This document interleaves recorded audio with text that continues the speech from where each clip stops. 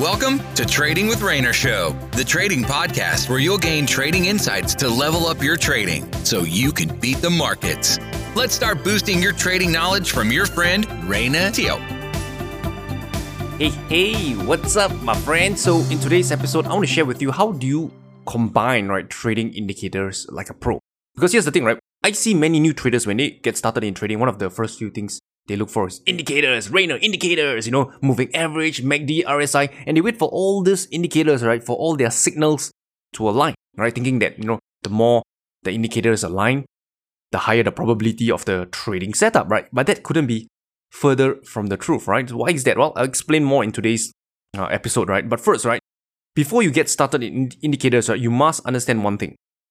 You must understand, what indicators can be used for, Indicators, there are many out there, but you have to ask yourself this question. What are those indicators built for? What are they used for? So based on my trading experience, most indicators, can be used for one of these four categories. Okay, the first category is indicators can help you identify market condition, Whether the market is in a range, whether it's trending, whether it's in a low volatility environment, etc. Number two, indicators can help you better time your entry, or rather, indicators can serve as an entry trigger, telling you that, now is the time to enter a trade, provided, the other market conditions are met, okay? Number three, indicators, can also help you, or rather, to signal to you when to exit a trade, especially whether, you want to be riding a trend or whether you want to capture a swing in the markets. Indicators can also serve that purpose. And the fourth category is this, Indicators can help you identify areas of value on your chart, especially when the market is trending, For example, in a healthy trend, I would say the 50-period moving average.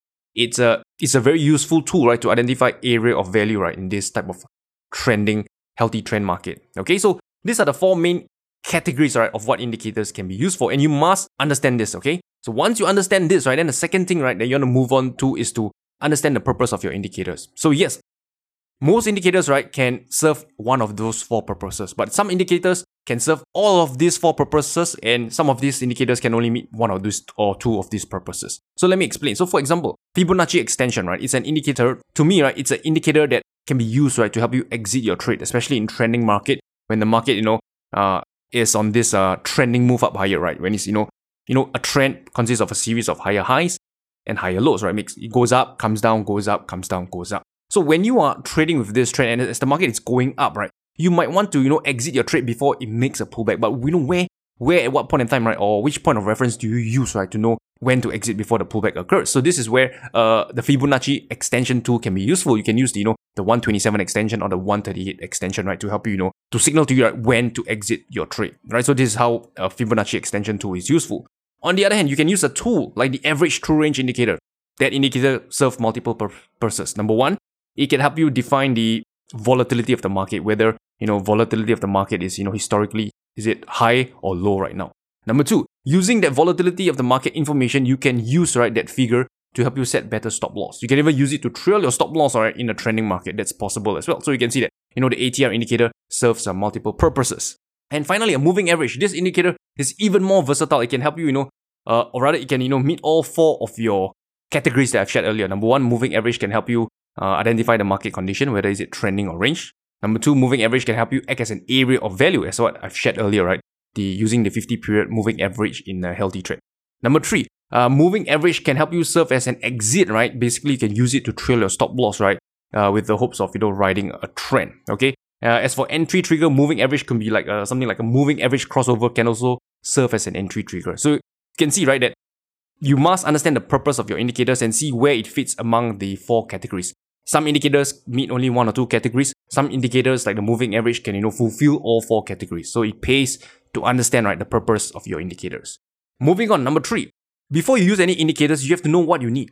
What do you need out of your indicators? Because some of you might be a price action trader and then using indicators to kind of supplement your trading. For example, you read the charts using, naked price action, just naked chart to identify the current market condition. But you can use indicators to maybe, let's say, help you manage your trade, to know where to set a proper stop loss, or rather to know, how to, trail your stop loss with the hopes of riding a trend. So you have to know what you need in the first place, What do you want out of your indicators? Because if you do not know what you want out of your indicators, then it's going to be a complete mess. You just pick everything and anything that comes your way and your trading is hopeless, okay?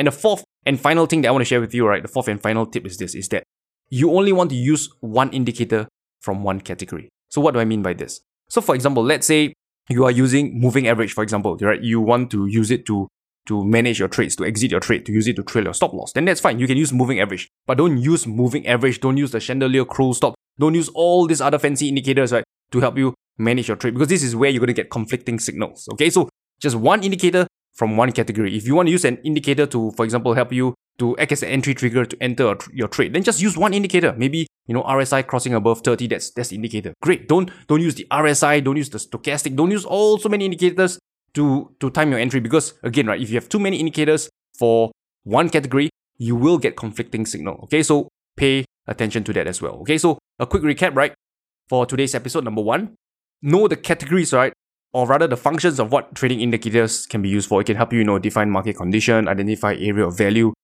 serve as an entry trigger, exit your trade events. Okay. Number two, know the types of indicator, know the purposes of your indicators out there. This, means that you have to really understand, what this indicator is about, how it works and stuff like that. Number three, know what you need. Okay. Do you need help with, defining the trend? Do you need help with, entering your trade? So know what you need and then find the appropriate trading indicators for it. And finally, number four, not more than one trading indicator from each category. If not, you will get conflicting signals and you will be confused. All right. So with that said, I've come to the end of today's episode. I will talk to you soon. We appreciate you joining us in this session of Trading with Rainer Show. Be sure to rate, review, and subscribe to the show. And visit tradingwithrainer.com for more resources related to today's session. That's tradingwithrainer.com. Until next time, good luck and good trading.